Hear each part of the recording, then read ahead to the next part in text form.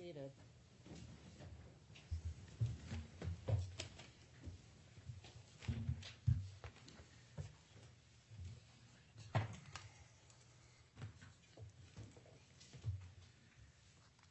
Good afternoon, Judge. Ryan Bennett of Kirkland & Ellis on behalf of the debtors. I'm here today with my colleagues, Ms. Fogelberg, Mr. Jacobson, Mr. Pavlovich, and our trial partner, Mr. Slade. It's great to be back before you, Judge. Thank you first for accommodating our filing and scheduling requests. Thanks also to the Office of the United States Trustee for reviewing our papers and providing helpful comments beforehand. We're with us in the courtroom today is Mr. John Boken of Alex Partners. He's our interim CEO and our first day declarant. As indicated in our papers, while this is the first day of the bankruptcy case, or the first day hearing in the bankruptcy case, it's not the first day in the debtor's restructuring process. Since March 23rd, the debtors have been, March 23, the debtors have been engaged in a sale process and been working with Houlihan Lokey, our proposed investment banker, and a steering committee of our lenders to maximize value. This also included pre-petition bridge financing that was provided by a group of our lenders to provide the debtors liquidity through a trough that we experienced earlier this year so that we continue operating in the ordinary course. That liquidity that was provided along with cash flow from operations is the basis for the cash collateral that we have and the ability to fund our operations consistent with past practices. Our majority lenders have provided their consent for that cash collateral use and their support for our filing. And we intend to deploy a toggle structure with respect to this bankruptcy case, running a sale process with a $275 million floor for a third-party cash bid or bids or a potential credit bid, or if no such bids are received or acceptable to the lenders, an equitization of the lender's debt position. In the coming weeks, the debtors intend to file a Chapter 11 plan reflecting that toggle structure. In the case of a third-party credit bid, that plan will be a liquidating Chapter 11 plan. And in the case of we toggle to an equitization, the plan will be a Chapter 11 reorganization plan. But time is of the essence, Judge. We are projected to hit a liquidity wall in January when the company's revenue cycle ends and shifts to a net spending type structure. And with no present DIP commitment, the debtors must move swiftly through the sale process. Likewise, a confirmation schedule on that toggle plan will map onto the sale process that we propose. Judge, we've prepared a brief slide deck as an introduction to the company, or introduction to the court of the company and the process that's been playing out and the proposed path forward. And if Your Honor would allow, I can walk the court through that briefly. Yes. Thank you. All right. I'm not going to go word for word on the slides. We've actually printed some hard copies for the courtroom so folks can have as a reference guide. Easy to review. Here's our roadmap for the presentation. Your Honor, I'm not sure if you're aware of our products, but we are a market leader in stone fruit production. These are nectarines, apricots, peaches, and plums, and various varietals of the two. You can find our products, in retail establishments throughout the country. We produce on a scale that I think is unsurpassed in North America in terms of the number of products that we grow and package and sell. As I discussed earlier, this is the plan for our bankruptcy case with a sale transaction, a plan transaction toggle.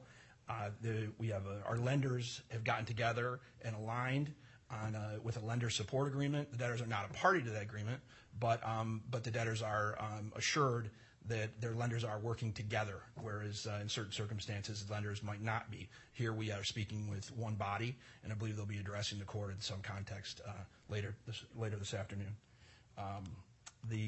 Here's our business line. You can find us in all these establishments throughout the country. Costco was there the other day and was pleased to see not just that we were buying them, but the woman behind me in line was buying them. So it was promising. Throughout the country. Here's how our market position maps out. As you can see, despite popular opinion, or belief, Georgia is not the leading producer of peaches in the United States. It's not even second. South Carolina is second, tracking our substantial contribution to the production in the great state of California. Well, Delaware is the peach state. That's true. You'll have to teach me why that is, but yeah. You got to learn your Delaware history. I do. Here's a little corporate history. Like any company of this scale, right? It is a combination of merger and growth and development over many decades, where the farming company, Growen Farming, merged with the packing company, Wawona Packing, and then developed and expanded throughout the 20th century and 21st century to yield the vertically integrated company that we have now.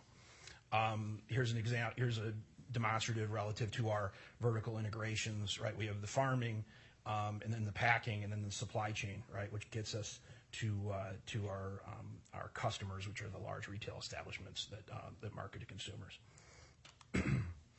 We've got a number of facilities that play into that supply chain and packing and production, with cold storage at each of them, located throughout the valley in California.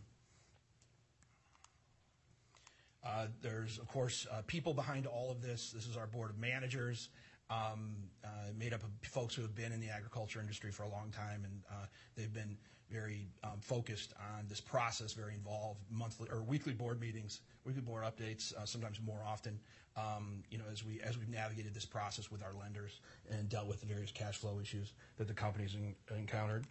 We have established a special committee. Aaron Schwartz is an independent director who was added to the board earlier this year, and that committee is made up of Aaron and Mr. Boken to address and handle restructuring-related considerations and transactions. The debtors' professionals, which applications have been filed and will be filed, are in front of you there, Judge. And then, of course, our SteerCo. Again, I think they're all represented here, or most of them are represented in this room, and these are made up of the lenders who are most of the lenders who are in the three different facilities that the debtors have: the property PropCo facility, we'll call it, the OpCo facility, and then the bridge facility that provided us with the liquidity earlier this year. And then they are jointly represented by FTI Consulting as well.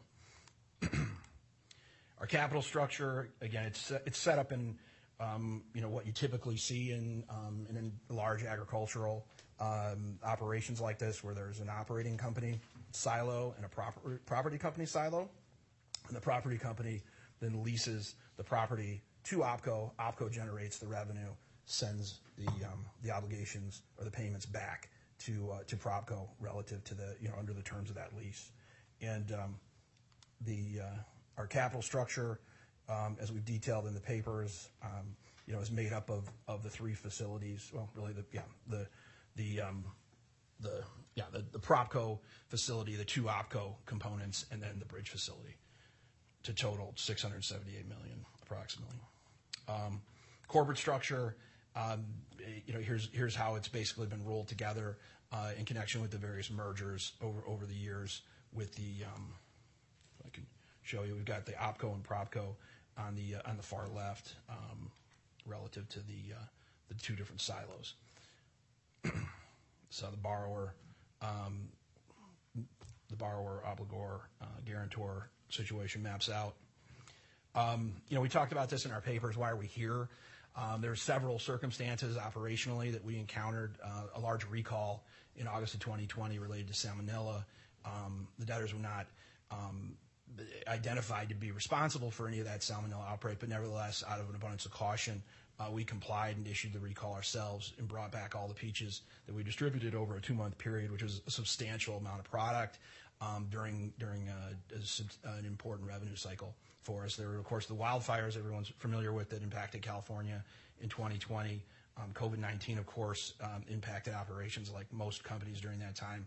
And then you've had varying degrees of drought and flooding that have plagued that part of California throughout the past few years.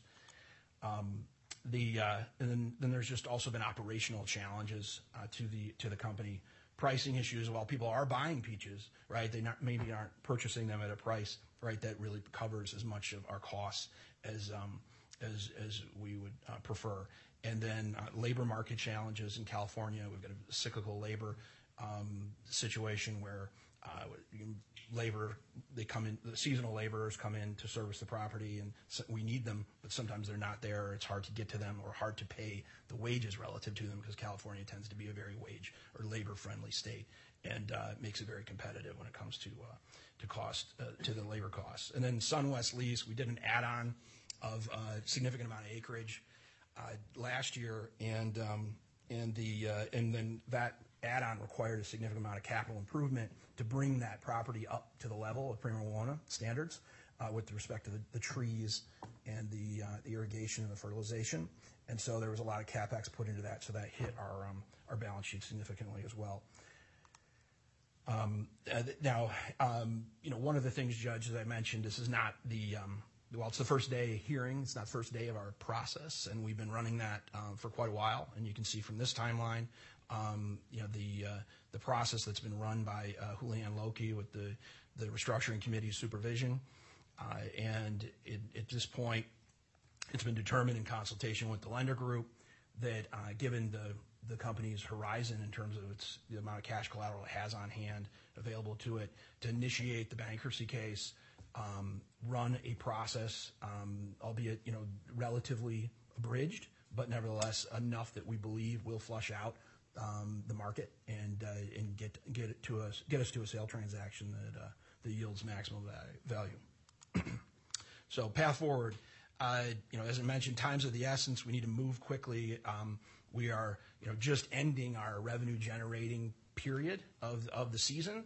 And we have pooled a considerable amount of cash, but we will begin having to net spend as early as January, and by then we're going to be in a situation where we're running out of cash, and we're either going to need to close a sale, close an equitization, or find alternative credit to continue. But ideally, it's one of the two former. The proposed sale process we have, we're working out, but we filed the bidding procedures motion. I believe that's set for a hearing. Maybe we haven't said it yet, but we'll get to that this afternoon if Your Honor would oblige. We'll set a bidding procedures hearing, and then we've got various dates. Understanding we don't have an order from Your Honor yet on the bidding procedures, but we're going to operate under a proposed order and under the schedule we propose, and take any feedback from Your Honor as we move ahead there. But again, because we've run this process effectively since March, we're relatively confident that we're going to be able to identify the purchasers or purchaser during this relatively short window that we have, given that Houlihan has been out there flogging the company for so long. And Your Honor, I do not have any further comments on this. I can answer any of your questions, Judge, or yield to my colleagues who will come up and who can come up and then provide. I think Mr. Jacobson's going to come up and talk about cash collateral. And then actually, before I do that, Mr. Zatz from White & Case was going to come up and make a comment on behalf of the lender group. Okay. Thank you, Judge.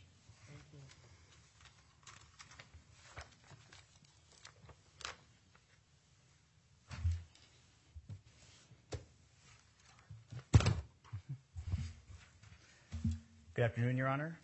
Andrew Zatz from White & Case on behalf of Rabobank as the pre-petition bridge agent.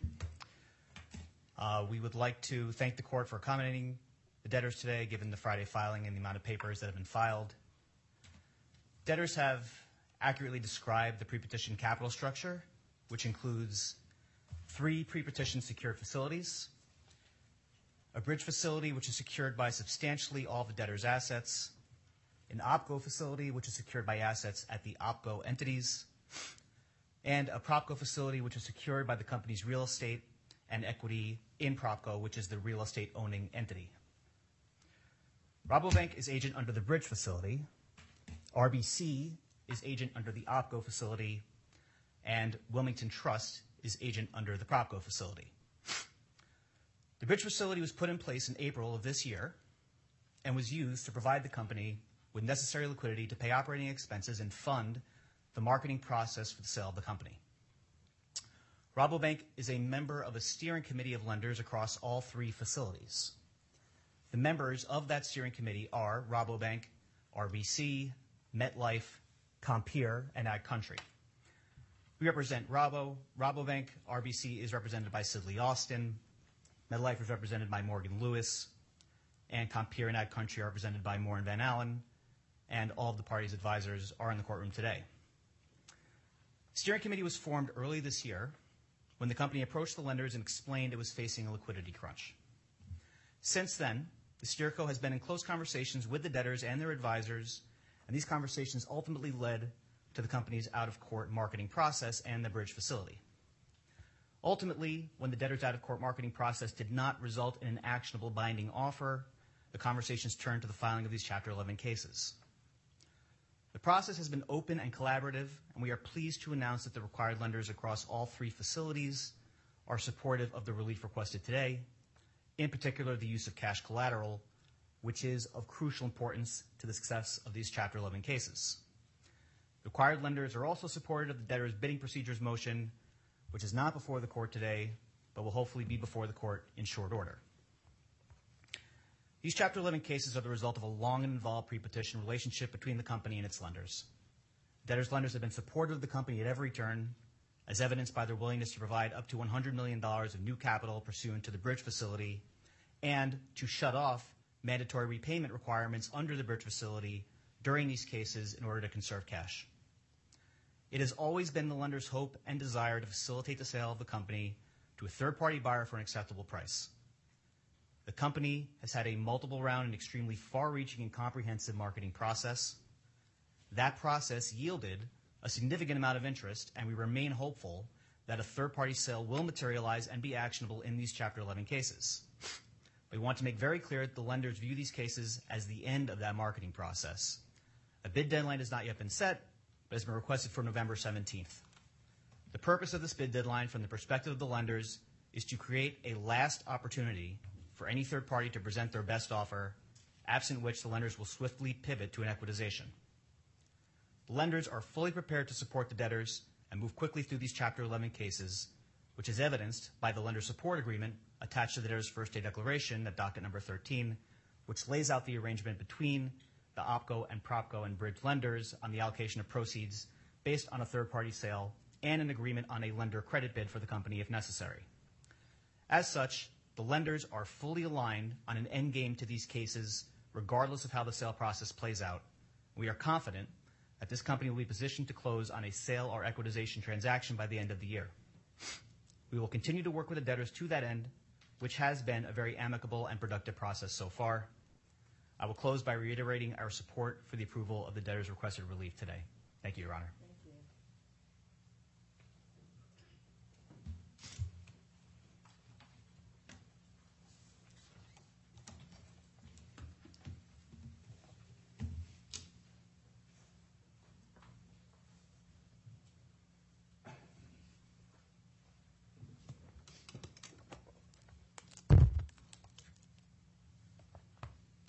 Good afternoon, Your Honor.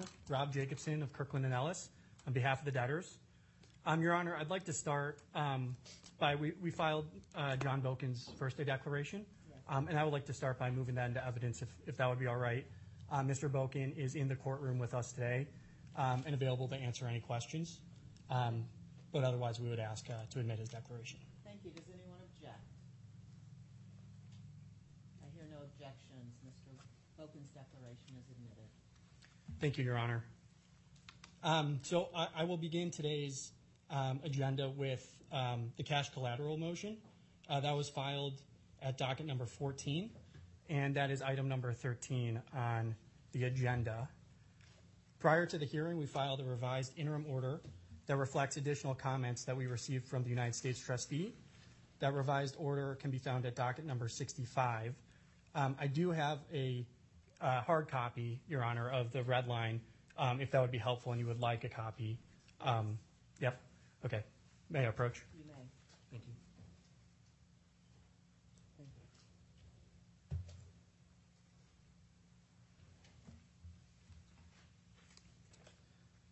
Your Honor, I'm pleased to report that we are here before you today with an agreed interim order with the United States trustee and our pre-petition secured lenders.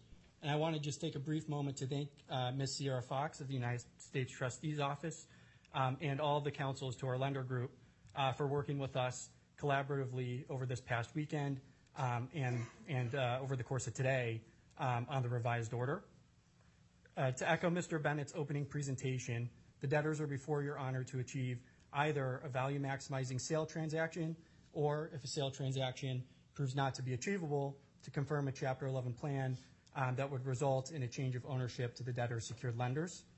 From the get-go, I want to note that the debtors have consensus from our entire lender group on our contemplated sale process and related sale timeline. Mr. Zatz alluded to that earlier. And the consensual use of cash collateral is a very important step toward achieving that goal. As of the petition date, the debtors have approximately $26.9 million in cash on the balance sheet. Based on the analysis and forecasting performed by the debtors' advisors and management, the debtors anticipate that cash on hand and cash collections from the debtors' 2023 harvest season will be sufficient to fund all payments contemplated by the debtors' first day motions and the debtors' post-petition operating and restructuring related costs, as well as to achieve the debtors' marketing and sale process on a timeline that Mr. Bennett set out in his presentation. I do want to note that the budget includes cash expenditures to maintain all of our owned and leased land consistent with past practices. A notable feature of the interim order is that we have attached a 9-week budget rather than the standard 13-week budget. The pre-petition secured parties preferred that the company focus in the first instance on a budget that carries through the contemplated sale timeline. So that is why our budget is 9 weeks through December 15th. But to be clear, the debtors believe that they will have sufficient cash on hand all the way through January of 2024. But we have included the 9-week budget in this interim order at the request of our pre-petition secured parties. As part of our agreement for the consensual use of cash collateral, the interim order includes a standard and customary adequate protection package for our pre-petition secured parties. The adequate protection package includes adequate protection liens and adequate protection super priority claims to the extent of any diminution in value, adequate protection payments in an amount equal to all pre-petition and post-petition accrued and unpaid interest on account of the pre-petition new money bridge loans, standard and customary financial reporting, and payment of the reasonable and documented fees and expenses of the pre-petition agents and the members of the steering committee and their professionals.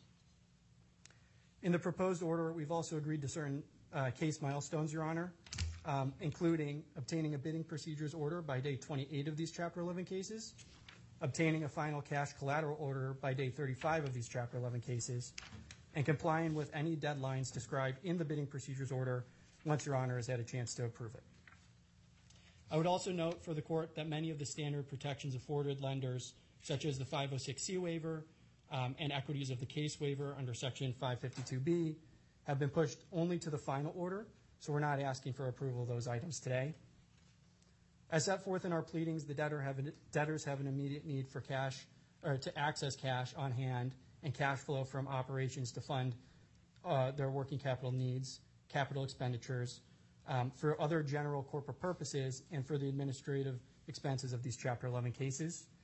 The ability to satisfy these expenses as and when due is necessary for the debtors' continued operation of their businesses during the pendency of these Chapter 11 cases and the successful implementation of our restructuring process.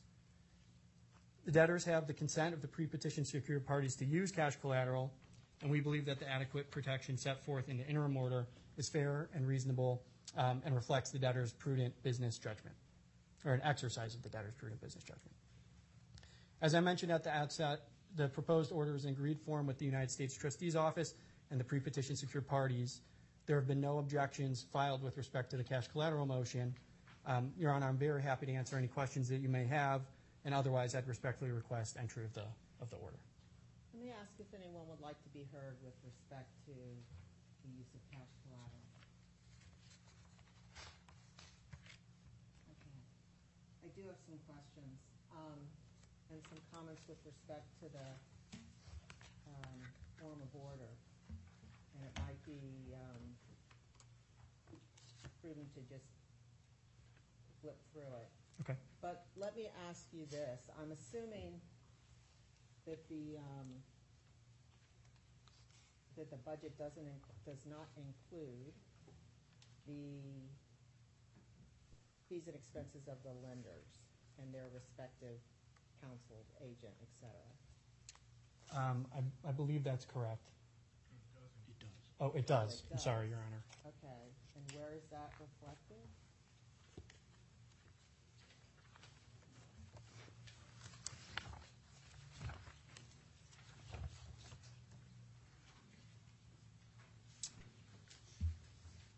And I ask in this case because there's a significant number of firms that are representing the various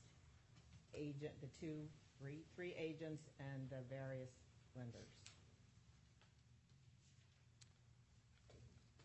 Your Honor, if I'm not mistaken, I believe the line item that would reflect those amounts should be other restructuring fees, but if I'm misunderstanding that.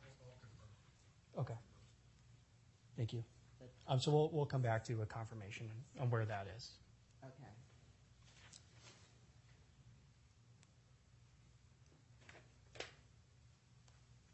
Okay.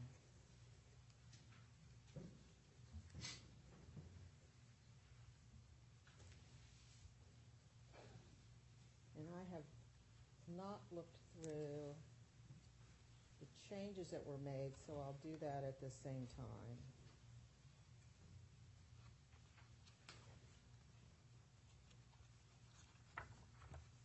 And Your Honor, I'm happy to walk you through the red line if that would be helpful. But otherwise, I can let you review.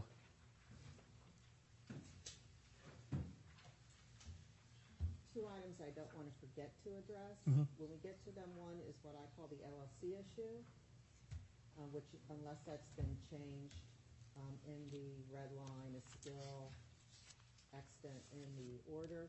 And second, it appeared that from the termination events that the debtor was making payments under the pre-petition credit documents, which I assumed was not the case except for the bridge loan, but that's not what it appears to be in the order. So I don't want to forget to ask about that as well. Okay. But I'm assuming that's not the case. Let me address the first question about the LLC issue. I believe we've taken care of that in the red line. Let me find the appropriate. I'm starting with the easier one that I know off the top of my head, Your Honor.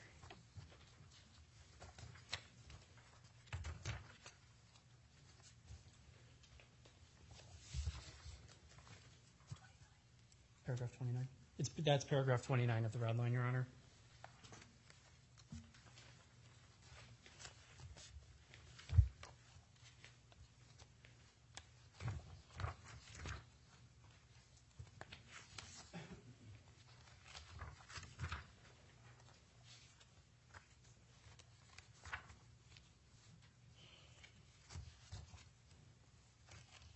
Why is it in paragraph 29? That's an odd place for it.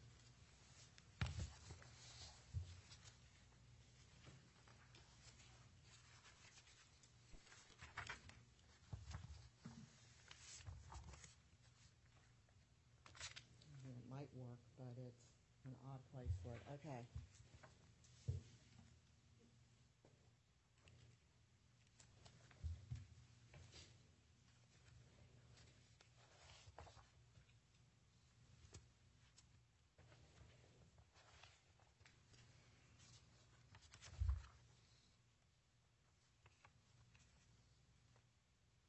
Okay, well, we'll take a look at the provision because I'm not sure that'll do it. Okay. Okay, let's walk through them.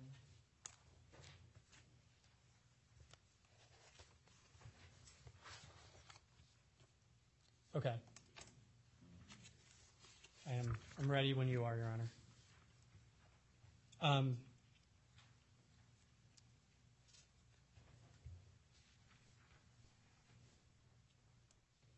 Actually, the first question that I have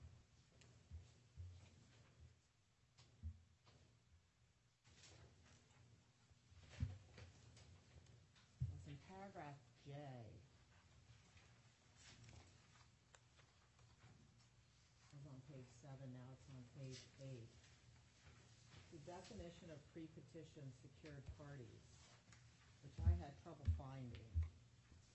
And then my clerk found it for me in Annex 2, no, 4,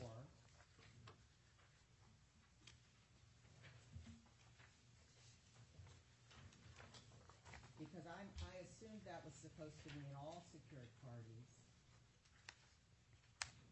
but in Annex 4 it says it means the pre-petition propco secured parties and the pre-petition opco secured parties, which did not include the bridge parties. So I'm assuming that because this was talking about adequate protection, that it was extending to the bridge lenders as well. Yes, it is. That might have just been a drafting mistake, but it should cover the bridge as well. Okay. Okay. And I could have it wrong because I didn't have that much time with this document, and I haven't lived it as you guys have, but there were definitions in various places in the motion, some in the order, some in an annex with definitions. It was sometimes hard to trace it through, and they didn't necessarily cross-reference each other. So I did my best. The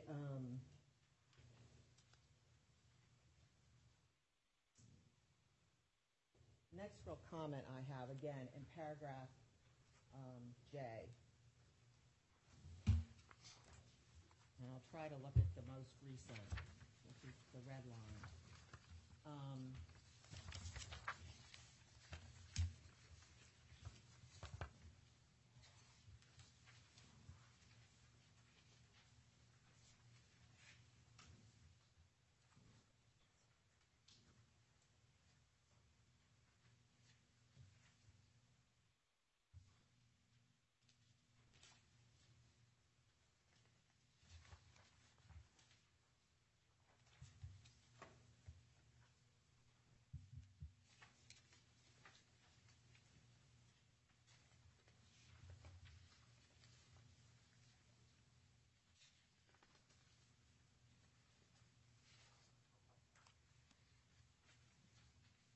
Okay, yeah, on page 8, at the bottom, before the provided, it says that based on the motion and the record, the use of pre-petition collateral, the proposed adequate protection arrangements, and the use of the collateral are fair and reasonable, reflect the debtor's prudent exercise of business judgment, okay, and constitute reasonably equivalent value and fair consideration for the pre-petition agents and the pre-petition secured parties. Why is that language appropriate?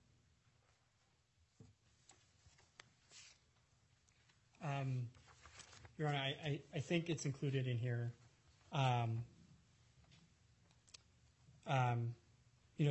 To which I think what it's trying to say is that the adequate protection being provided to secured parties is the deal, the consideration for them allowing us, for them consenting to the use of cash collateral. And I believe what we're simply trying to express here is that consideration is reasonable and fair and equivalent value. Well, I don't know. Fair considerations, it sounds more like fraudulent conveyance language. And I'm not making any decisions on whether there will be any diminution, whether they're entitled to adequate assurance or not, ultimately, if this were ever, God forbid, tried. So I think that language is not appropriate. I'm not making a finding that it's reasonably equivalent value and fair consideration because I don't see how I can make that. It's what's been offered. It reflects the debtor's prudent exercise of its business judgment. I don't have a problem with that. But this sounds more like an ultimate finding that unless someone can explain it to me at the get-go, I'm not comfortable with. there, later on, there's an acknowledgement,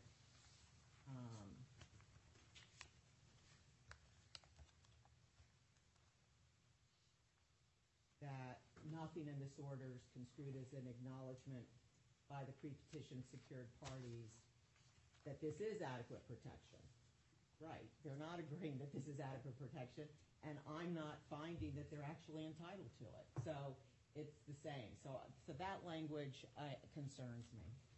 Okay, Your Honor, I think from the debtor's perspective, we're okay adjusting that language or removing it, but I'll defer to the lenders if that's okay. I'm getting head nods, so I think we're okay to remove that.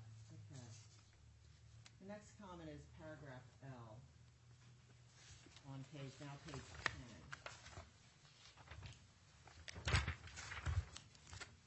And I see the language that's been added after the final order in previous paragraphs. I think that's appropriate. No liability to third parties.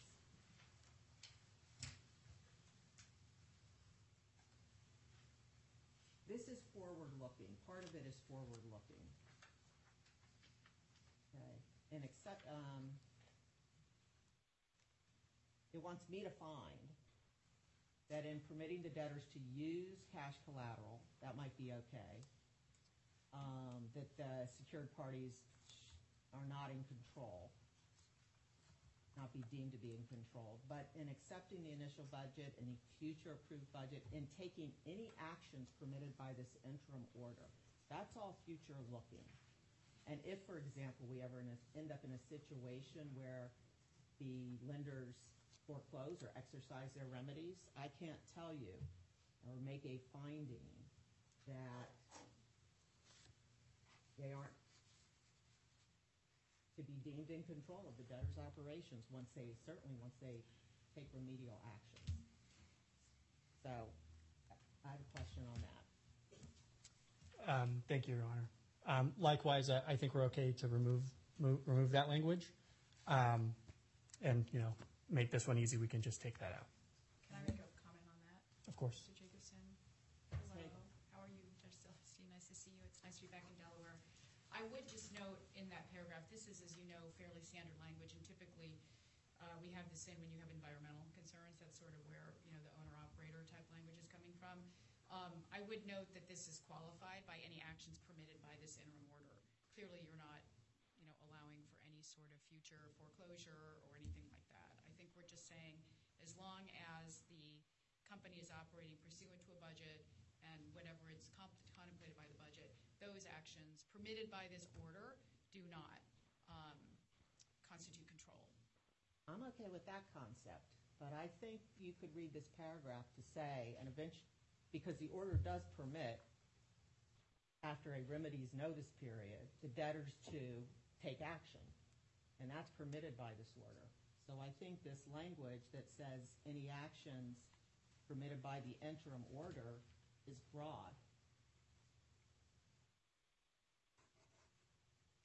Okay, we'll work on making sure that we can get you comfortable. Thank you.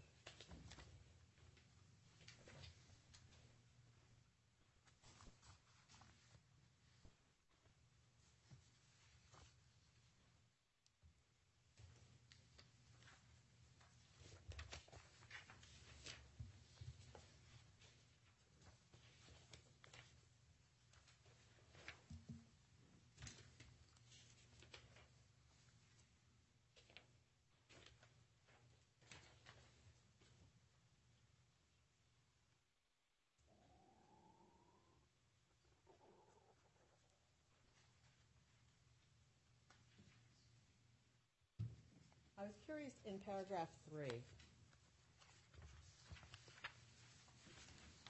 So on page 12 now.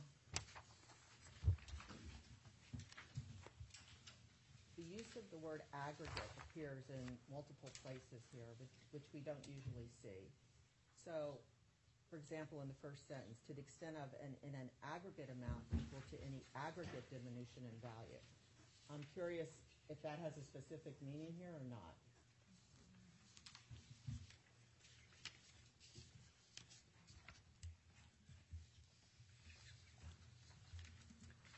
Your Honor, I'm not sure, and I might defer to counsel for our lenders if they have a different view. My read might be because there are 3 different facilities here. I don't want to guess, Your Honor, so I'm sorry. I don't know the answer. That was my guess, but I don't know either. I would suggest that's the answer, Your Honor, just because we're throughout this aggregating 3 different loans, 3 different potential diminutions in value, collateral, all of that. Ms. Hagel for RBC. Thank you. In that respect,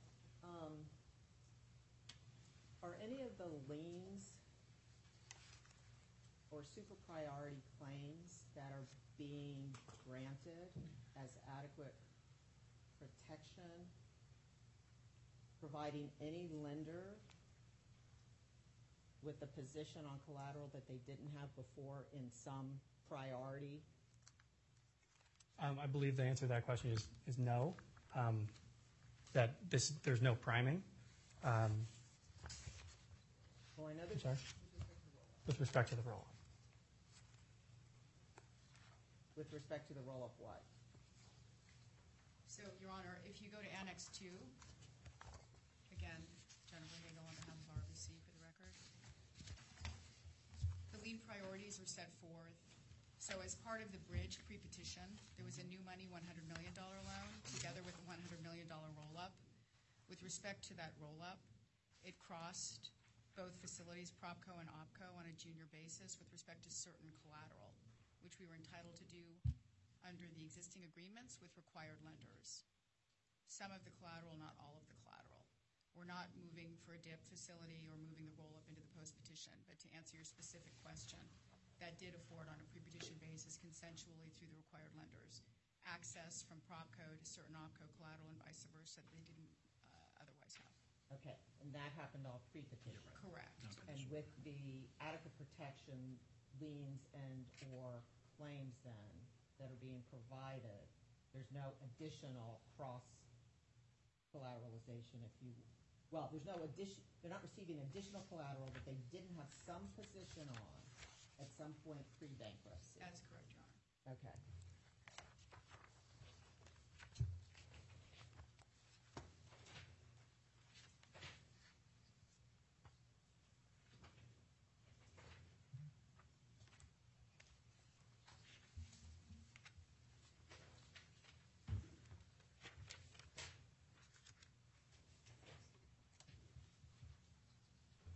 My next question was in the professional fees section, if I can find it here.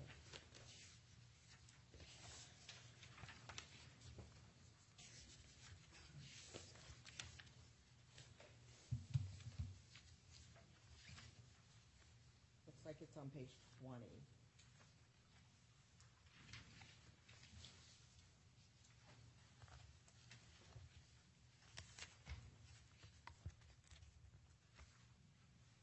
Okay, this is the page that prompted the previous question about are all of the fees in the budget. But also,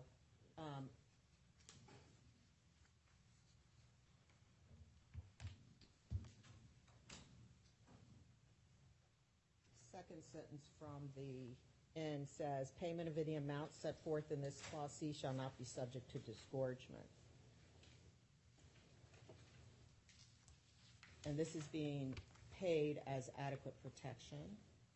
And in the event that there are challenges, successful challenges, or for whatever reason the lenders are not otherwise subject to adequate or entitled to adequate protection, there needs to be a provision for disgorgement. Understood, Your Honor. I think we endeavored to address this issue with a new paragraph in 7F, which is on page 28 of the red line. Okay. And the intent of this language is to be, a catch-all that provides, in the event of a timely and successful challenge, that the court will be able to grant any appropriate relief. So I think that language is intended to address that issue.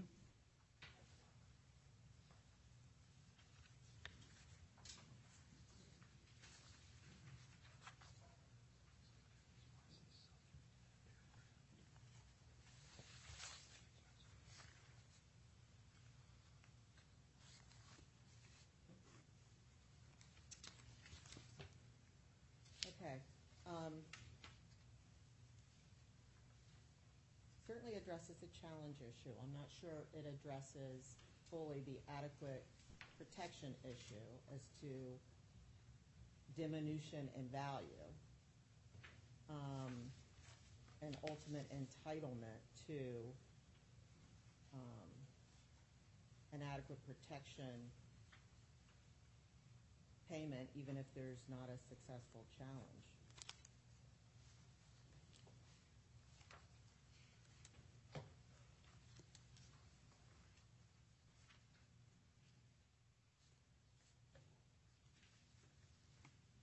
Understood, Your Honor. Perhaps we could work on revising this language, the debtors and counsel for the lenders. Yeah, and it might be as long as the lenders understand that it's subject to challenge. But again, I'm Yeah. not deciding that there is diminution at this point in time. Understood. Perhaps So you could give adequate protection in the event there is. understood. Perhaps a potential language fix, we could make this sentence subject to that paragraph, That might work. if that would be okay.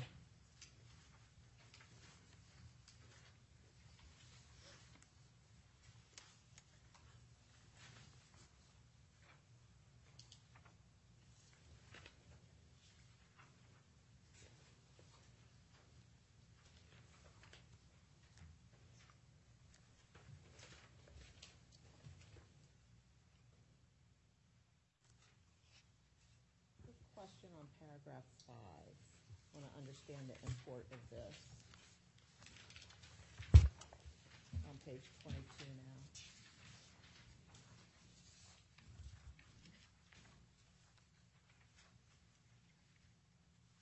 We're subordinating any intercompany liens among the debtors to all of the adequate protection liens.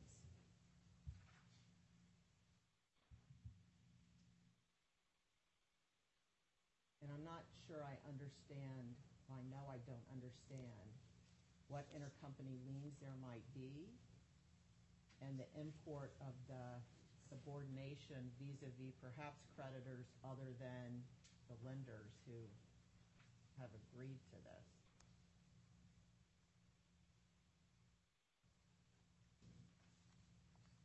It's not a provision I know that I've seen before, maybe because there aren't normally intercompany liens. So one, do we know what they are? And two, what's the import vis-a-vis parties who aren't in the room today? To answer your question, Your Honor, I'm not sure. I'm aware of what intercompany liens there are. I'm not sure if others in the room might know. I don't think, Your Honor, it's Jennifer Hagel again. I don't think there are any, I'll look to Mr. Boken or anyone else, intercompany liens. The main relationship is, as alluded to with Mr. Bennett, the master lease between OPCO and PropCo. And so I think, obviously that relationship has to do with the revenue being generated by OPCO and moving to PropCo to pay for the financing of PropCo. So I think this was just an abundance of caution to make sure there are super priority liens trump any sort of intercompany liens going on in between the company.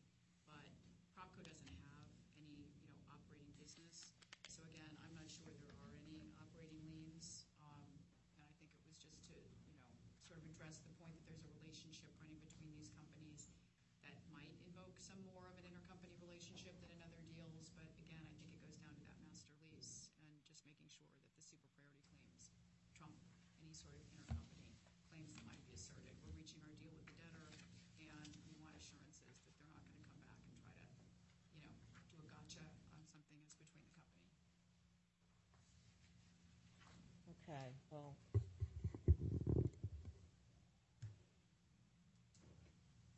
I will leave it for a committee to take a look at this provision and see if there is any possible impact on third parties from this.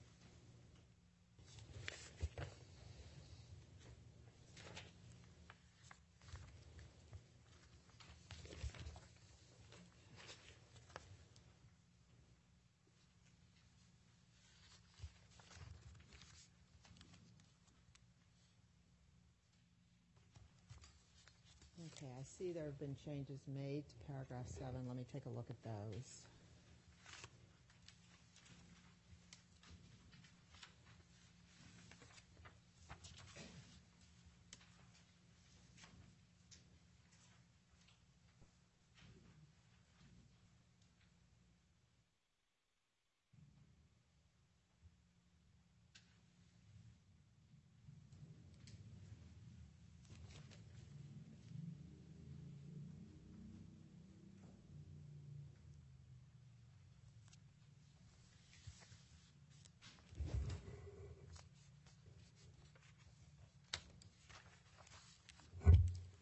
Okay.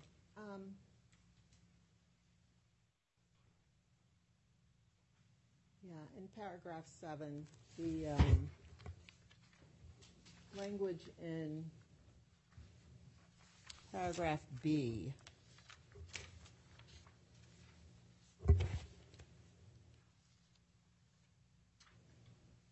which makes standing and the requisite authority subject in all respects to any agreement or applicable law which may limit or affect such entity's right or ability to do so, I assume is the reference to Delaware's LLC statute. And why doesn't that language just come out and we can have the language that's in, paragraph, or maybe paragraph 39 needs to refer specifically back to paragraph 7? Because I think it needs to be crystal clear from day one that I will not permit as a part of a lending an inability for the committee or any other party in interest to raise whatever challenges they want to raise within the time frame that they're permitted to do so. And that language makes it, I think it's unnecessary unless there's some other reason for the language, which I don't understand, and makes it confusing because it's not until multiple pages later that we see something which attempts to address this. And I don't want this language showing up in my next orders without being qualified, without something multiple pages later. So unless there's some other reason that I don't understand for that language, which would be a legitimate reason, I would like it taken out. Your Honor, would it be acceptable just to further qualify the language you're concerned about in terms of raising the LLC issue here? Because there may be plenty of other reasons that, we want to be able to contest standing other than that. So we're happy to move that. You can contest standing other than that if there is a basis, but So I'm afraid if we scrap the language entirely, then we're scrapping the concept of raising other standing issues, but I completely understand your concern that it's, 7 or whenever it comes up later, it's maybe not making it clear here, so we're happy to move that qualification here. I'll see what it looks like. But yes, let's move the qualification up where the language is. And even though I said maybe you can raise any other standing issue off the top, I can't think of what that would be. But perhaps there's something.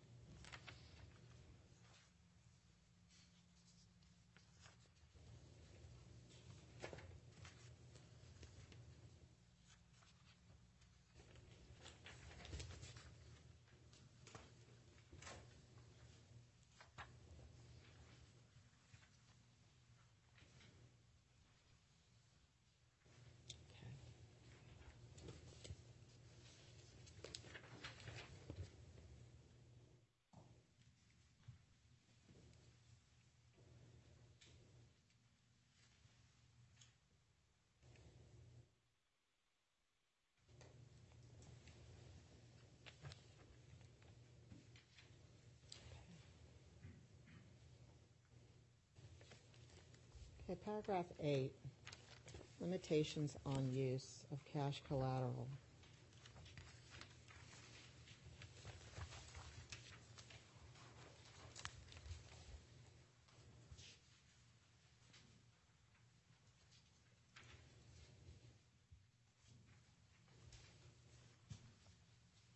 Paragraph B, Romanette B, whatever. It's not a Romanette, little b.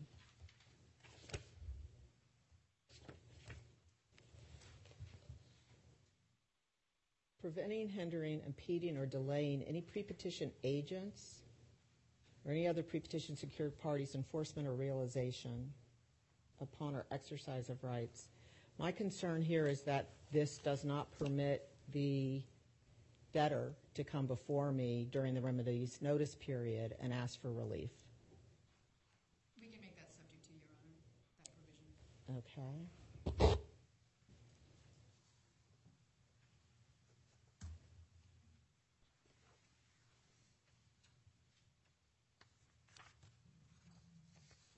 And in paragraph C, seeking to amend or modify any of the rights or interests granted to lenders under this interim order would suggest the committee can't negotiate for better or different treatment under this order. Can't negotiate the terms of a final order. Or for that matter, the debtor can't chime in on that. And they have to be able to. We can advise that, Your Honor, to self-move. Thank you.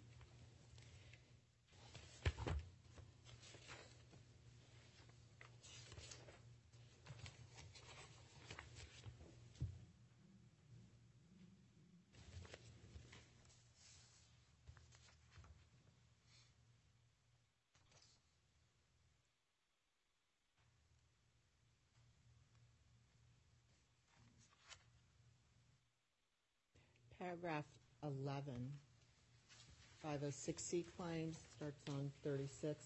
I'm looking at 37. You see the changes that have been made.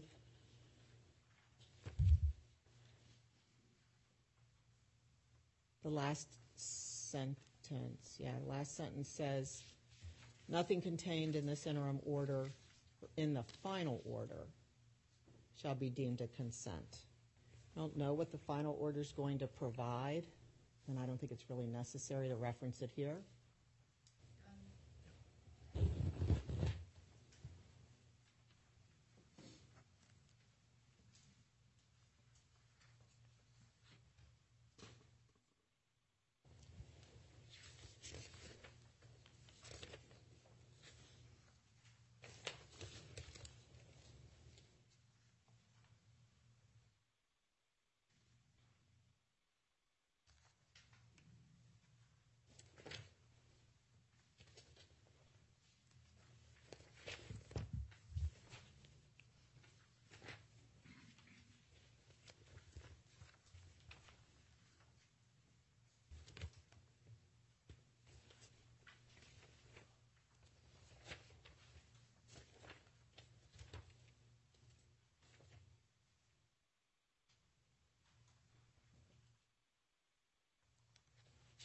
Okay, paragraph 16, termination events.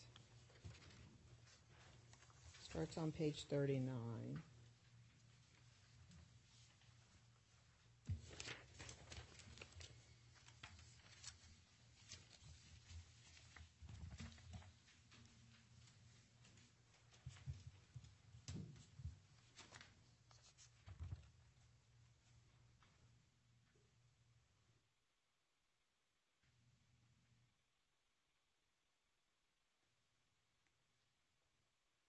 Romanet 6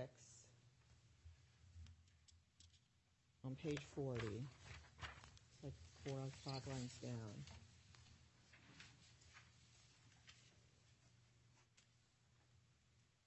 makes a termination event, any events of default under the pre-petition bridge credit agreement. Okay, I don't know what those are, but okay, as long as they're just a termination event. But C says the failure to pay pre-petition OPCO obligations and pre-petition PropCo obligations on a current basis. And that's, I think, where I had some question about if that's happening, why are we doing the whole adequate protection thing? So is that happening or is that not happening? The intro language is excluding these items. So if you go up above to the capital A, excluding any requirements to obtain entry and compliance. That's why. Okay, thank you.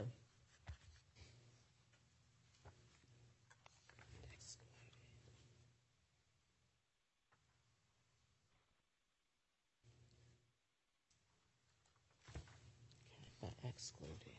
I wish they could comply with all those obligations. Yes, We actually okay. could be here probably. Okay, well, that's why I was wondering, but as I said, I don't have as much time with these agreements as you do, with these orders.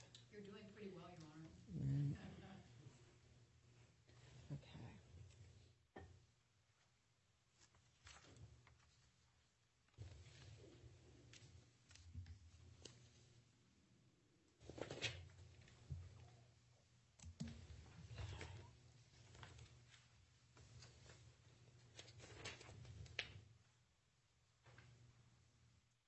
Okay, I see the change was made in the paragraph D on page 42. Thank you.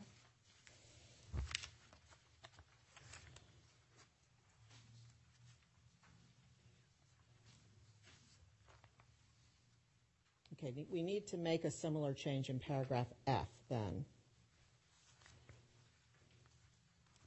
to reflect that I will permit anyone to bring any issue in front of me during the remedies notice period. So, unless the court orders otherwise during the remedies notice period, or if no party in interest contests something, then upon the expiration and without further notice, the automatic stay, et cetera. Understood.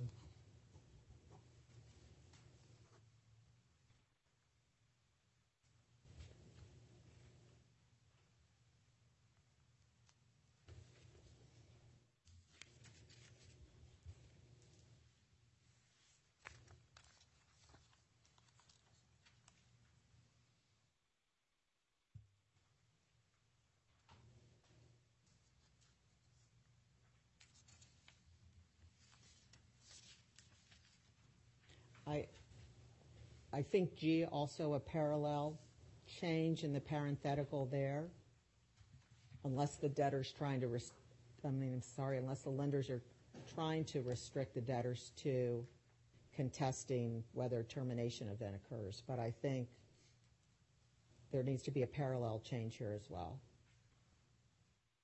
other than the right to contest during the remedies notice period.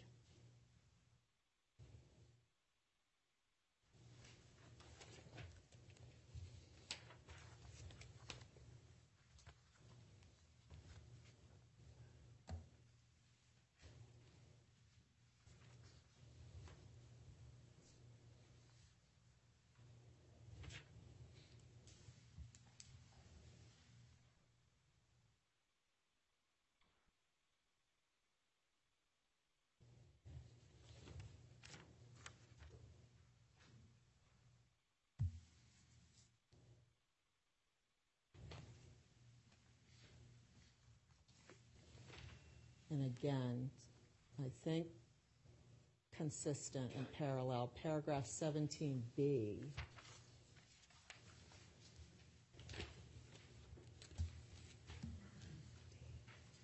Subject to the debtor's rights under paragraph 16E.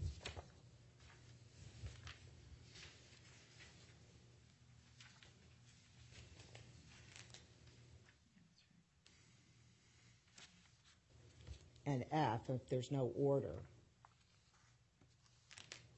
after the remedies notice period. I don't think it's after the termination date that stuff happens. It's after the remedies notice period without an order entered by the court. Then all the remedies can take place. Then you can sweep proceeds, apply proceeds, do whatever. But we need that period.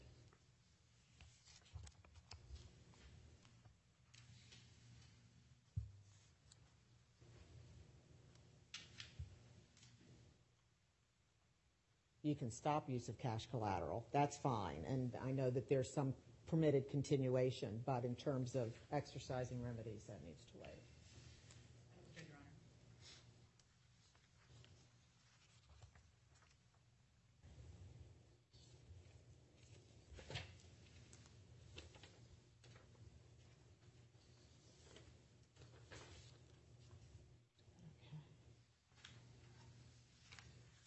Honor. Okay, I see the change in paragraph 20 credit bid. That's fine.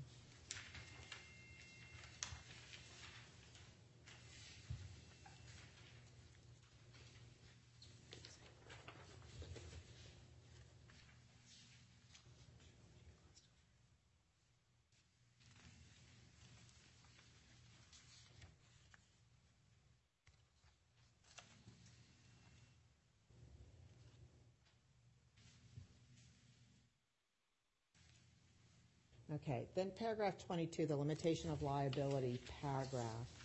Again, the only concern I have with this is the more forward-looking, which I see in the last sentence.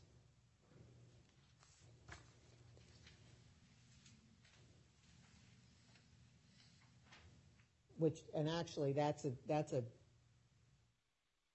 declaration of a legal principle.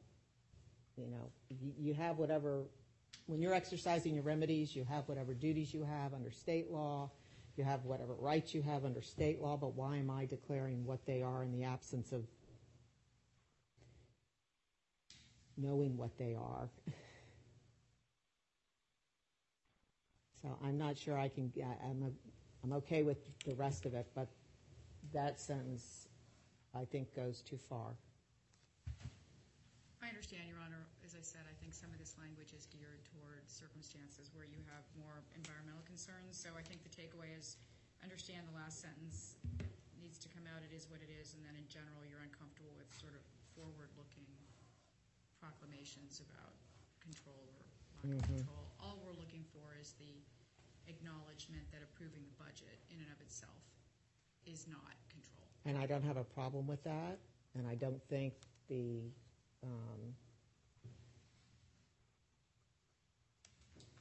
this interim order itself is imposing any obligations or duties, I think, but I don't know how in the future things will unfold or how remedies will be exercised. Okay, that's fair, Your Honor.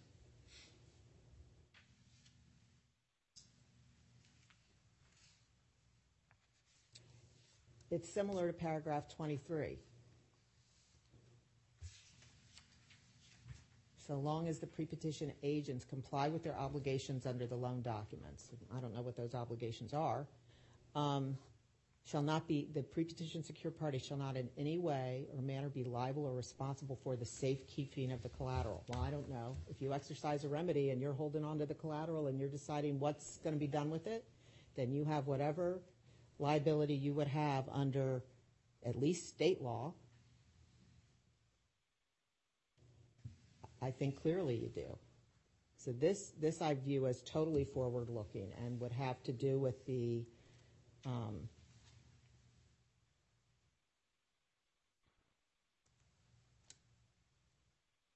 exercise of your remedies. And I also don't know what the obligations are under the pre-petition documents.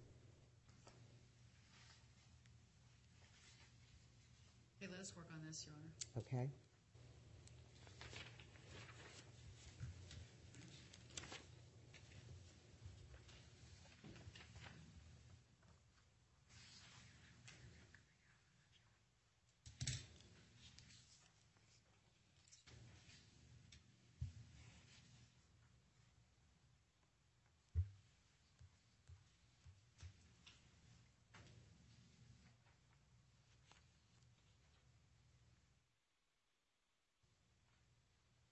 paragraph 25.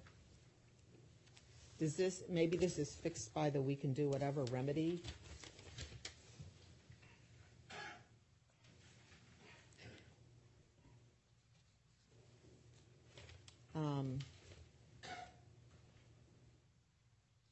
It's probably duplicative of something previous, but I think it certainly needs to be qualified to the whatever remedy is available. 7F, Your Honor? Yeah, that's certainly might the be intent.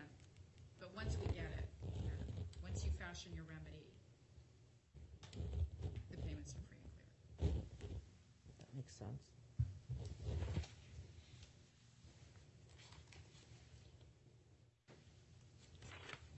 Just to clarify, Your Honor, do you want a specific cross-reference there? Because I get concerned about once I start cross-referencing, the whole point of inserting the paragraph in dealing with the United States trustee was so, I think, we just govern the entire order and we aren't picking and choosing where we specifically insert it. Okay, don't cross-reference. I'm sure the committee will take a look at this as well.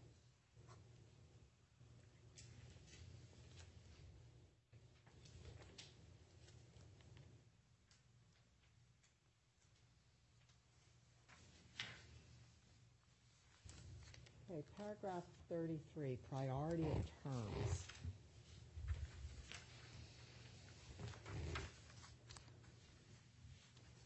I don't generally like provisions in one order that try to undo provisions in other orders.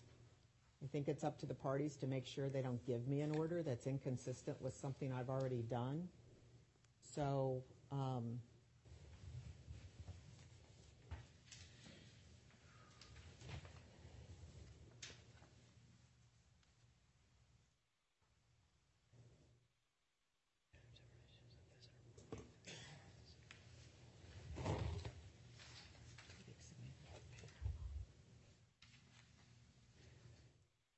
So certainly the order controls over the motion.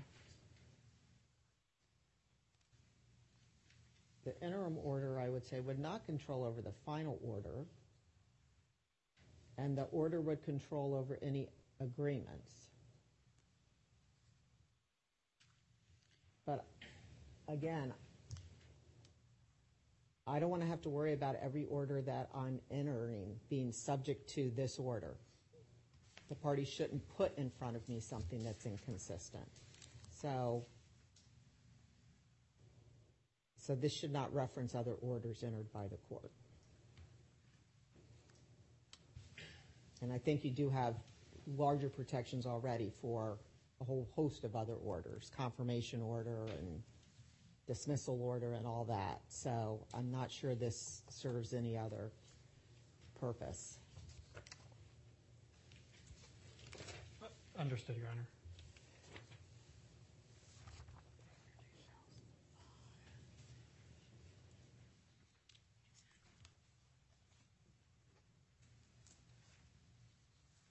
And I see the changes made to survival of the interim order in 34.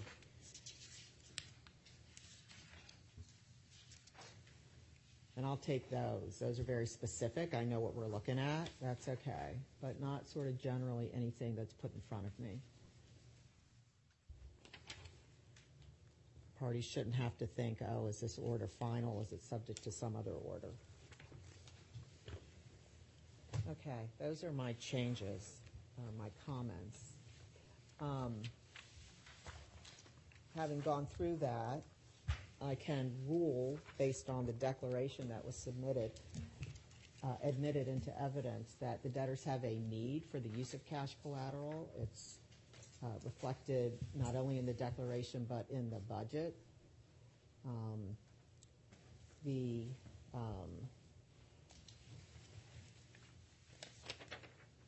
Assuming that the lenders are still comfortable lending on the terms as I've suggested they need to be adjusted, then it is consensual use of cash collateral at this point with no objections to the use, subject, of course, to a final order, assuming we get to one, and every party's ability to take a look at the interim order.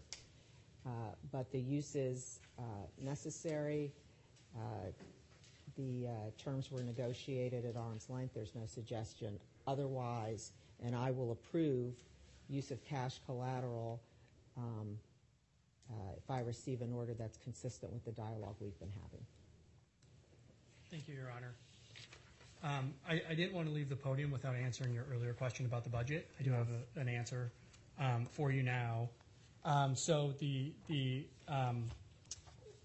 non-debtor professional fees, they are captured in the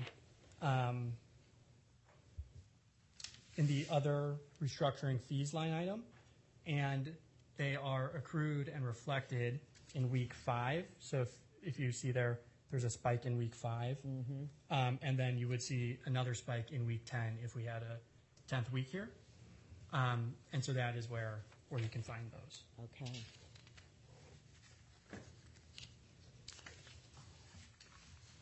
Thank you. Thank you very much. And then also, thank you to Ms. Hagel for helping me out through the order. I Thank you appreciate to it. Ms. Hagel. With that, I'll cede the podium to Ms. Collins from Kirkland. Thank you.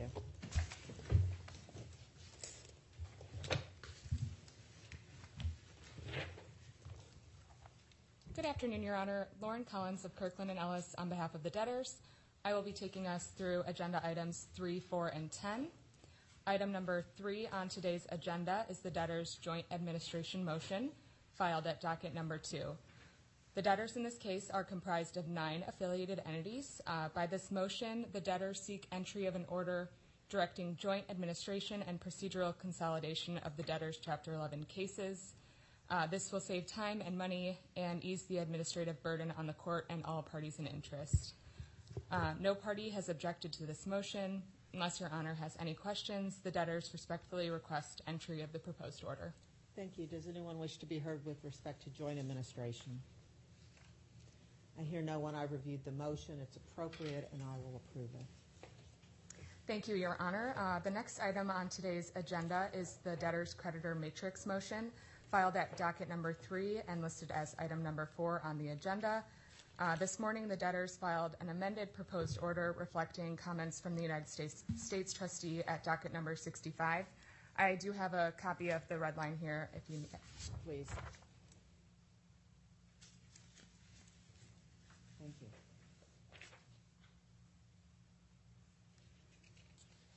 By this motion, the debtors seek entry of an interim order authorizing the debtors to file a consolidated creditor matrix instead of submitting a separate mailing matrix for each debtor, and to file a consolidated list of the debtors' top 20 secured creditors, as this relief will help ease the burden on the debtors' estates.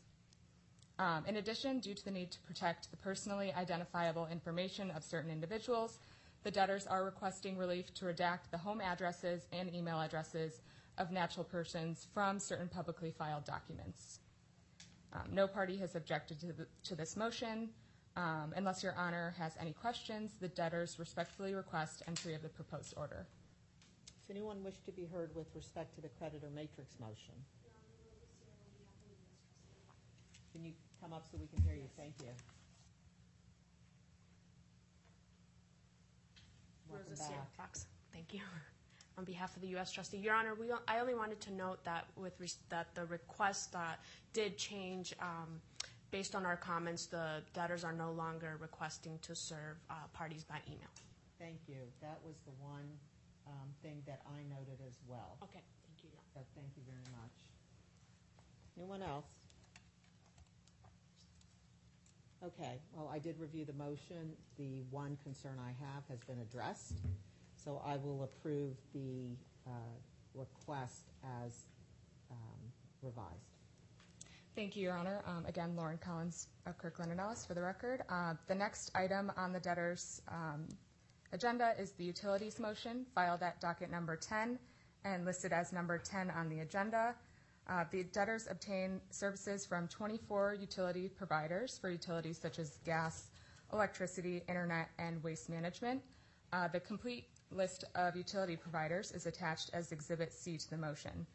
By this motion, the debtors seek entry of an interim order prohibiting the utility providers from cutting off service establishing certain procedures for adequate assurance of future payments, and approving procedures for resolving adequate assurance requests. No party has objected to this motion. Unless Your Honor has any questions, the debtors respectfully request entry of the proposed order. Does anyone wish to be heard with respect to the utilities motion?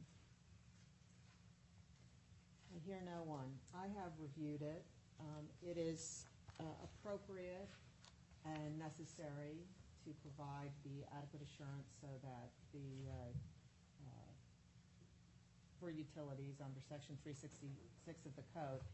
The only comment I have is with respect to the orders, paragraph 14, which again we'll see in many of the other orders, and it's what I was just discussing in the DIP. It says, notwithstanding anything here, any payment made here is subject to the approved budget. I don't like the cross-reference. I'm assuming that everything is in the budget and that the debtor is not requesting relief, that it doesn't have whatever permission it needs from its lenders, and it's in the budget. So I would like that stricken. Understood, Your Honor. We can submit a revised form of order incorporating that comment. Thank you. Thank you, Your Honor. That concludes my presenting this afternoon. And with that, I'll pass the podium off to my colleague, Mr. Pavlovich. Thank you.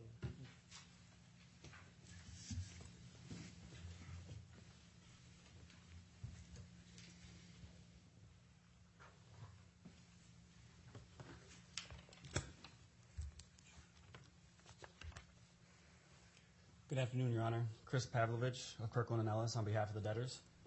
I'll be walking Your Honor through agendas number 6, 7, 9, and 10. Your Honor, the first motion I will address is the cash management motion, item number 6 on the agenda, and filed at docket number 5. Today, the debtors seek entry of an interim order authorizing the debtors to continue to operate their cash management system and maintain their existing bank accounts, honor certain pre-petition and post-petition obligations, maintain existing business forms in the ordinary course, and continue to perform intercompany transactions consistent with historical practices. The debtor's cash management system consists of 6 bank accounts, all with Wells Fargo, which is an authorized depository under the UST guidelines. Because access to the cash management system is imperative to the excuse me, Your Honor, to the debtor's business operations, any disruption to this cash management system could have an immediate and significant value destructive effect on the debtor's estates, to the detriment of all stakeholders. Accordingly, the debtors submit that the relief sought in the motion is necessary and appropriate under the circumstances. Prior to the filing, we received and incorporated comments from the lenders and the U.S. trustee, and no party has objected to this motion. Subject to removing the approved budget comment that you've made, unless Your Honor has any other questions, the debtors respectfully request entry of the proposed order. Thank you. Does anyone wish to be heard with respect to cash management? I hear no one. I had a question. The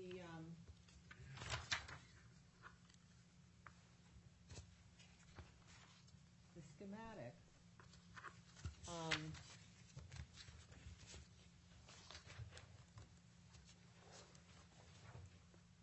suggests that the intermediate holding company is the owner of the bank accounts, but the motion and maybe the list suggests otherwise. So I'm curious who owns the bank accounts? You're correct, Your Honor. That's that should be the Farmco and the Farmco. Or the Farmco LLC owns 5 of the 6 bank accounts, and the Farmco owns the other. So this schematic, we can submit a revised schematic that changes the MVK intermediate holdings to Farmco and Farmco, respectively. I don't know that you can do that if you like. I just want to make sure I understood which debtor owned which accounts. Yes, the Farmco owns 5 out of the 6, except for Farmco, which owns account number 6132 on the right side of the schematic, the top right.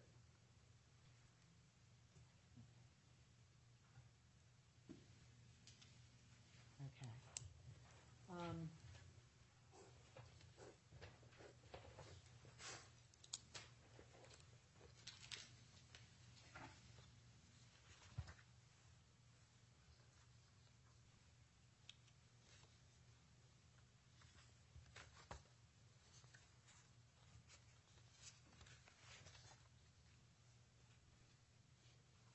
paragraph 19,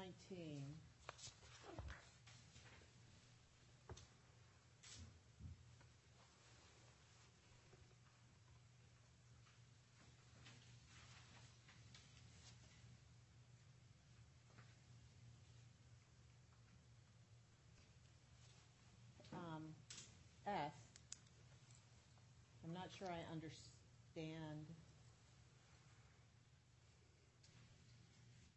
this reference.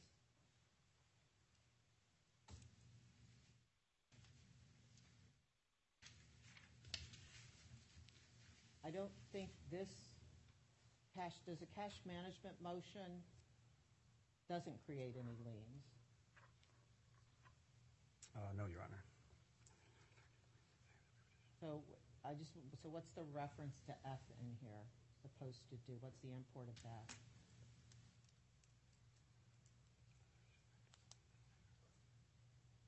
I think it's just a reservation of the debtors and the pre-petition agent's rights to ensure that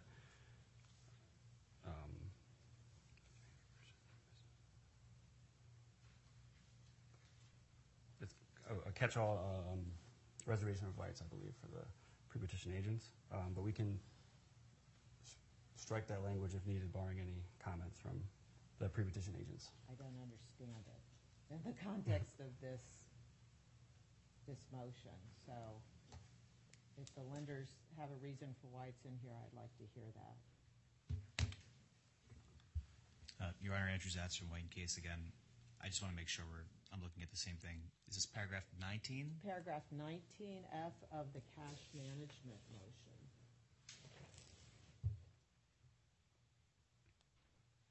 Right, so there are stipulations in the cash collateral order as to the pre-petition agent's liens. I think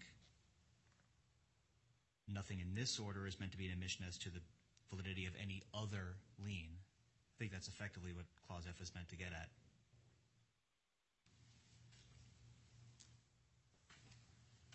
I think this language, unqualified by the first clause, is in the other orders. I have to double check. But I guess I didn't understand the qualification in this motion because this motion doesn't grant anything, right? Right. Okay, I guess I'm not all that concerned about it, but I don't understand if it plays some role, and what you're telling me is it really doesn't.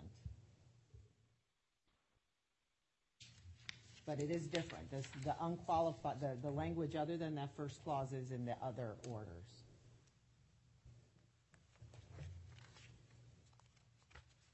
So sorry, Your Honor, just so I understand it, you're saying the opening clause carving out the liens for the pre-petition agents, that's not in the other similar? Correct. I see. So we'll coordinate with the debtors and just make sure it's consistent across. The point is, we as the pre-petition agents do not like the idea of some broad stipulation saying, or some broad carve-out saying that the debtors are not stipulating as to any liens, because in the cash collateral order they are stipulating as to our liens. So we'll put our heads together and make sure it's consistent and makes sense across each order. But okay, but I don't want this language added to the other orders. None of the orders other than the cash collateral order, as I understand it, grant any liens to anybody, right? So while I hate these catch-all, this order doesn't do these 6 things, because quite frankly it doesn't do anything other than what it does. But we're going to point out it doesn't do these 6 things, right? Okay, so so nothing contained in this motion is intended or shall be construed or deemed to be other than with respect to the liens in favor of the pre-petition lenders or pre-petition agents an admission. So it suggests that it is an admission in this order somehow, that this order does something that I don't think it does. right. Okay. So, I understand the court's concern. I think we can find a way to fix it okay. that won't offend you.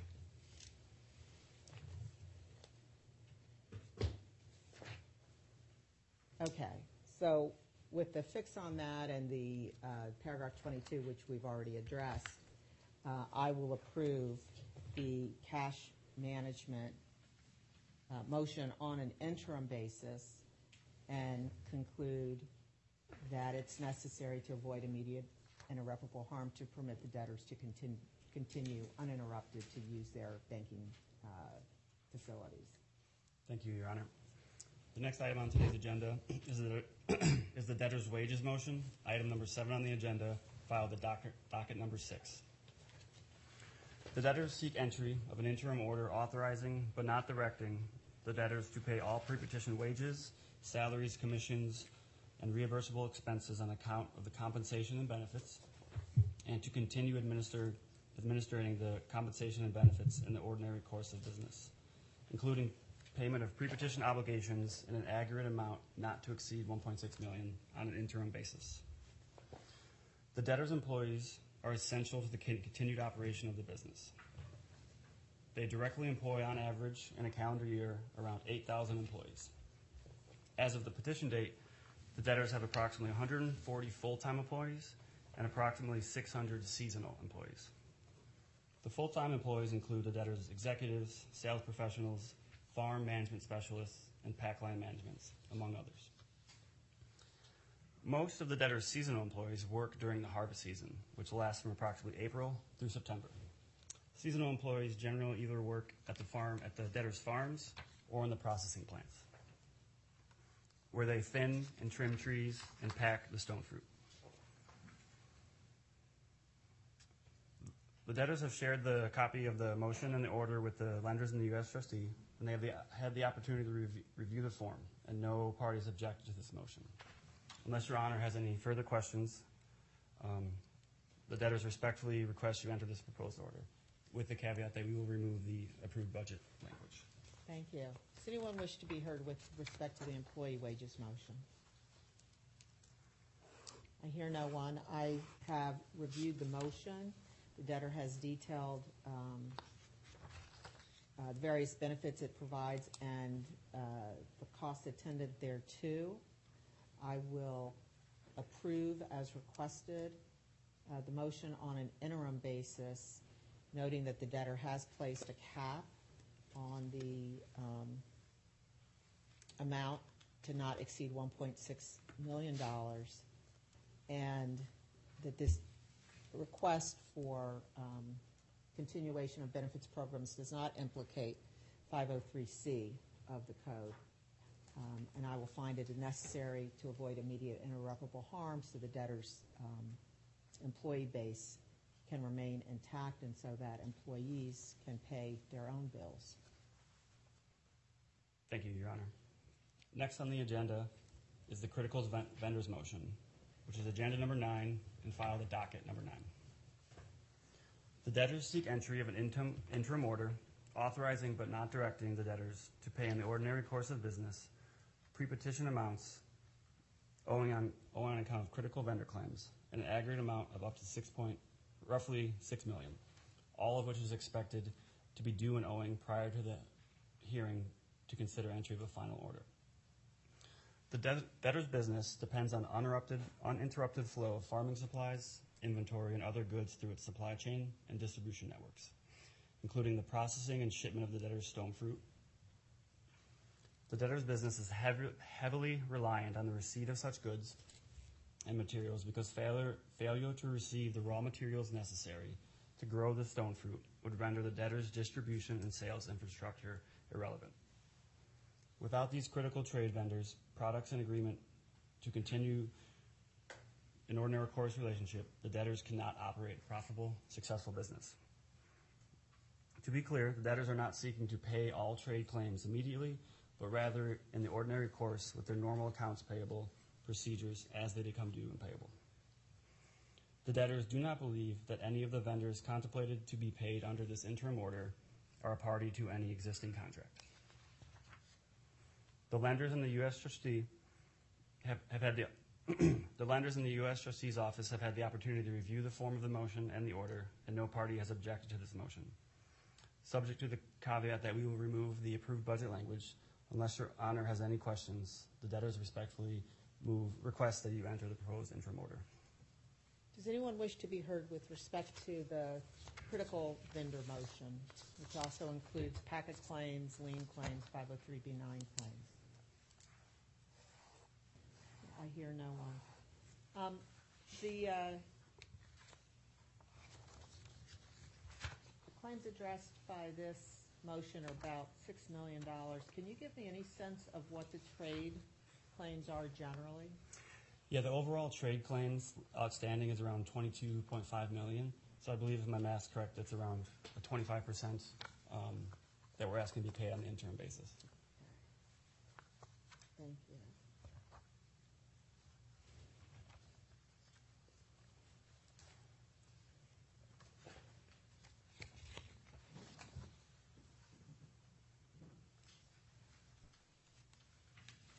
Okay, I've reviewed the motion. I do have a question and a comment on the order, but I will approve, subject to my comments, this motion recognizing that the debtor has established, with its lenders, a process to determine critical vendors. The debtors otherwise are subject to the PACA laws as everyone else is, and 503B9 claims have a priority under the code.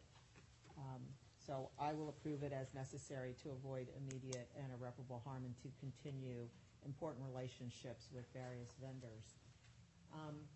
The first question I have is on paragraph 8 of the order.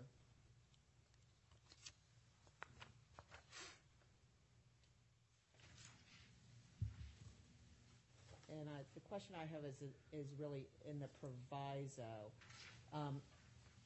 I have certainly no problem saying all undisputed obligations related to the outstanding orders are granted administrative expense priority in accordance with 503B1A of the Bankruptcy Code. But then it says, provided, however, that the debtors can terminate any outstanding orders, which clearly they can do, prior to delivery, and any canceled orders are not afforded administrative priority. I think it needs to say they're not afforded administrative priority by virtue of this order. I'm not cutting off anybody who's not in front of me who wants to raise whatever they want to raise with respect to a claim they may have against the estate. Understood, Your Honor. Understood, Your Honor. We can make that change to the order. Okay.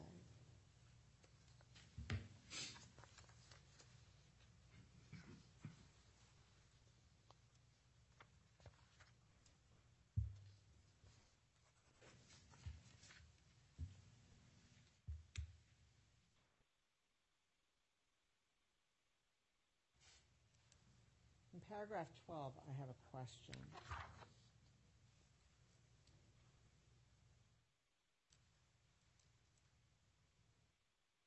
We have reservation of rights language in the first sentence.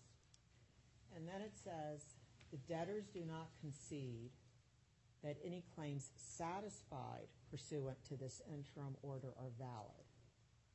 And the debtors expressly reserve our right to contest the extent, validity, perfection, or seek the avoidance of liens and priority. And the implication of this is that the debtor's going to pay claims, and then they're going to object to the claims they've paid? Yeah, I believe, Your Honor, this is relevant in the scenario where maybe we have overpaid on an invoice, or there's some discrepancy where more money than needed was sent out of the estates, and it's protecting that right for us to dispute that amount. Okay, well, certainly, I would think you certainly have the ability to dispute in the ordinary course. Okay, if that's what that goes to, that's fine then.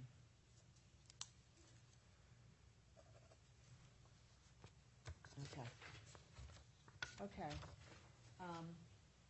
With that clarification and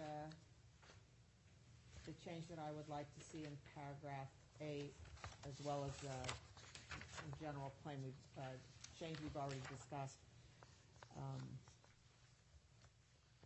if I didn't, I guess I already did approve this. I've approved this. Thank you, Your Honor. Yeah. The last motion I have before you is the debtor's customer programs motion, which is agenda number 11 and filed at docket number 11. The debtors seek entry of an interim order authorizing the debtors to maintain and administer their pre-petition customer programs and to honor pre-petition business practices thereto. The debtors' customer programs consist of discounts, credits, billing adjustments, and price accommodations, which include, among others, discounts based on the amount of produce a customer purchases, pricing concessions based on negotiating with the customers, and certain invoice adjustments to maintain customer satisfaction and loyalty if if a customer receives damaged produce. The debtors seek the relief requested in the motion to assure their customers that the debtors have the ability to continue to respond to their needs, including when customers receive damaged and unsellable produce. This motion has been shared with the U.S. trustee and the lenders, and no party has objected to this motion. Unless Your Honor has any questions, the debtors respectfully request entry of the proposed order, noting that we will take out the approved budget language. Thank you. Does anyone wish to be heard with respect to the customer programs motion? Okay, I hear no one. I've reviewed it. I really view these types of motions, even though they're called customer program motions, as just routine business practices in terms of pricing and crediting customers appropriately, and I will permit the debtor to continue with that practice. Thank you, Your Honor. That concedes my portion of today, and I will hand it over the podium over to my colleague, Trent Husky.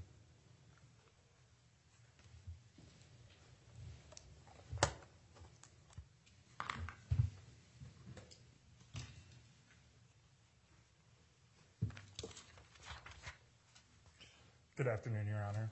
Trent Husky of Kirkland & Ellis on behalf of the debtors. I will be taking you through the rest of the debtors' agenda today.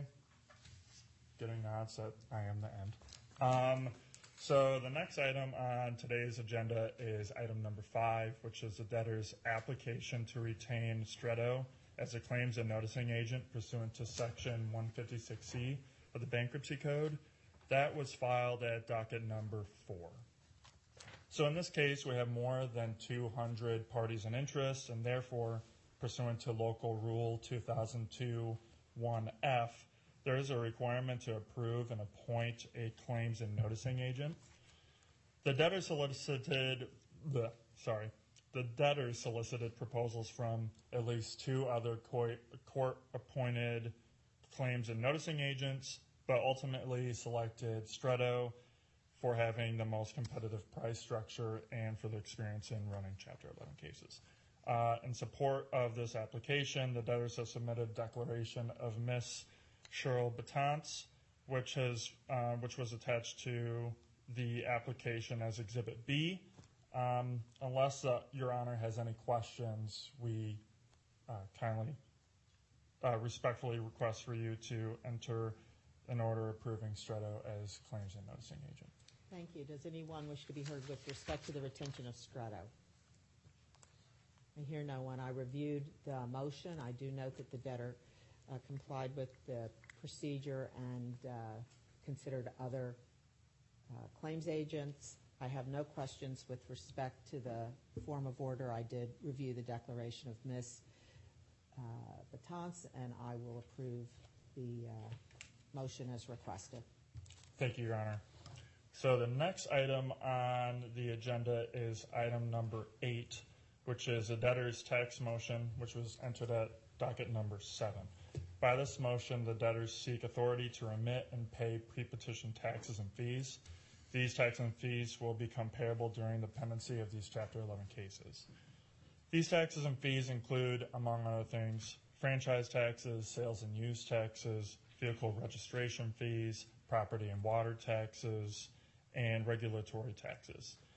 Your Honor, we're seeking authority to pay up to $12,000 in tax liabilities that accrued and will become payable in the interim period on approval of the interim order.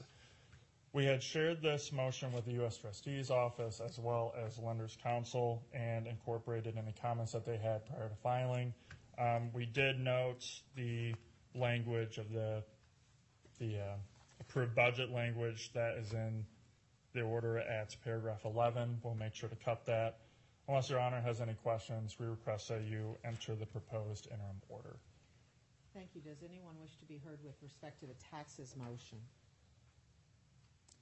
I hear no one. I reviewed it. The motion sets forth the different types of taxes that the debtor incurs in the ordinary course of its business. I note that the bulk are property and water taxes that are most likely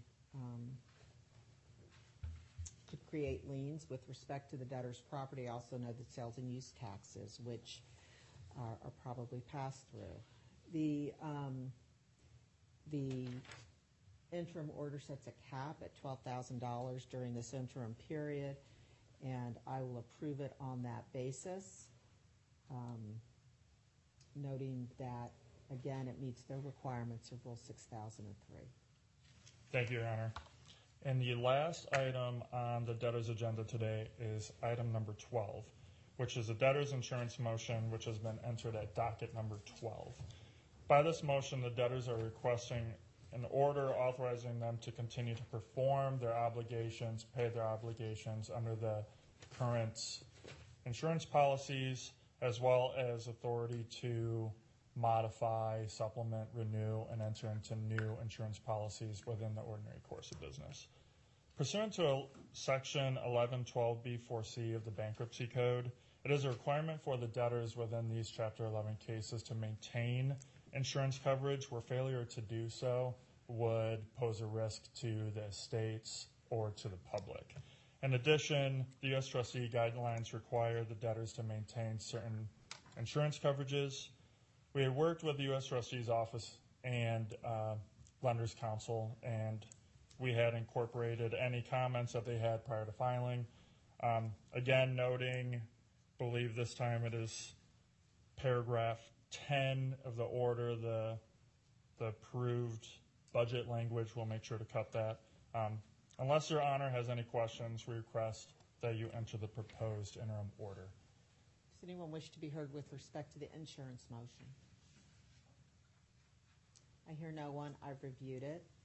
It is necessary for the debtors to continue to carry insurance, not only for the requirements of the Office of the United States Trustee, but to protect the assets,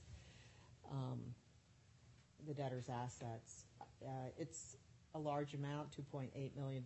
It's going to, well, maybe, is that the interim? Yes, Your Honor. Yes. The interim amount, but the premiums are what they are. I noted that most of the policy terms just began, effective as of September 30th. So the initial payments, I take it, are due. And the debtor will be permitted to maintain its insurance and pay premiums as appropriate. Thank you, Your Honor. With that, that wraps up for the debtor's first day pleadings for today. Thank you very much. Okay, thank you. Then I will look for forms of order. When you upload items to the system, CMECF, please notify Chambers so that we look for them. Great. Thank you very much. Thank you, Judge. We're adjourned.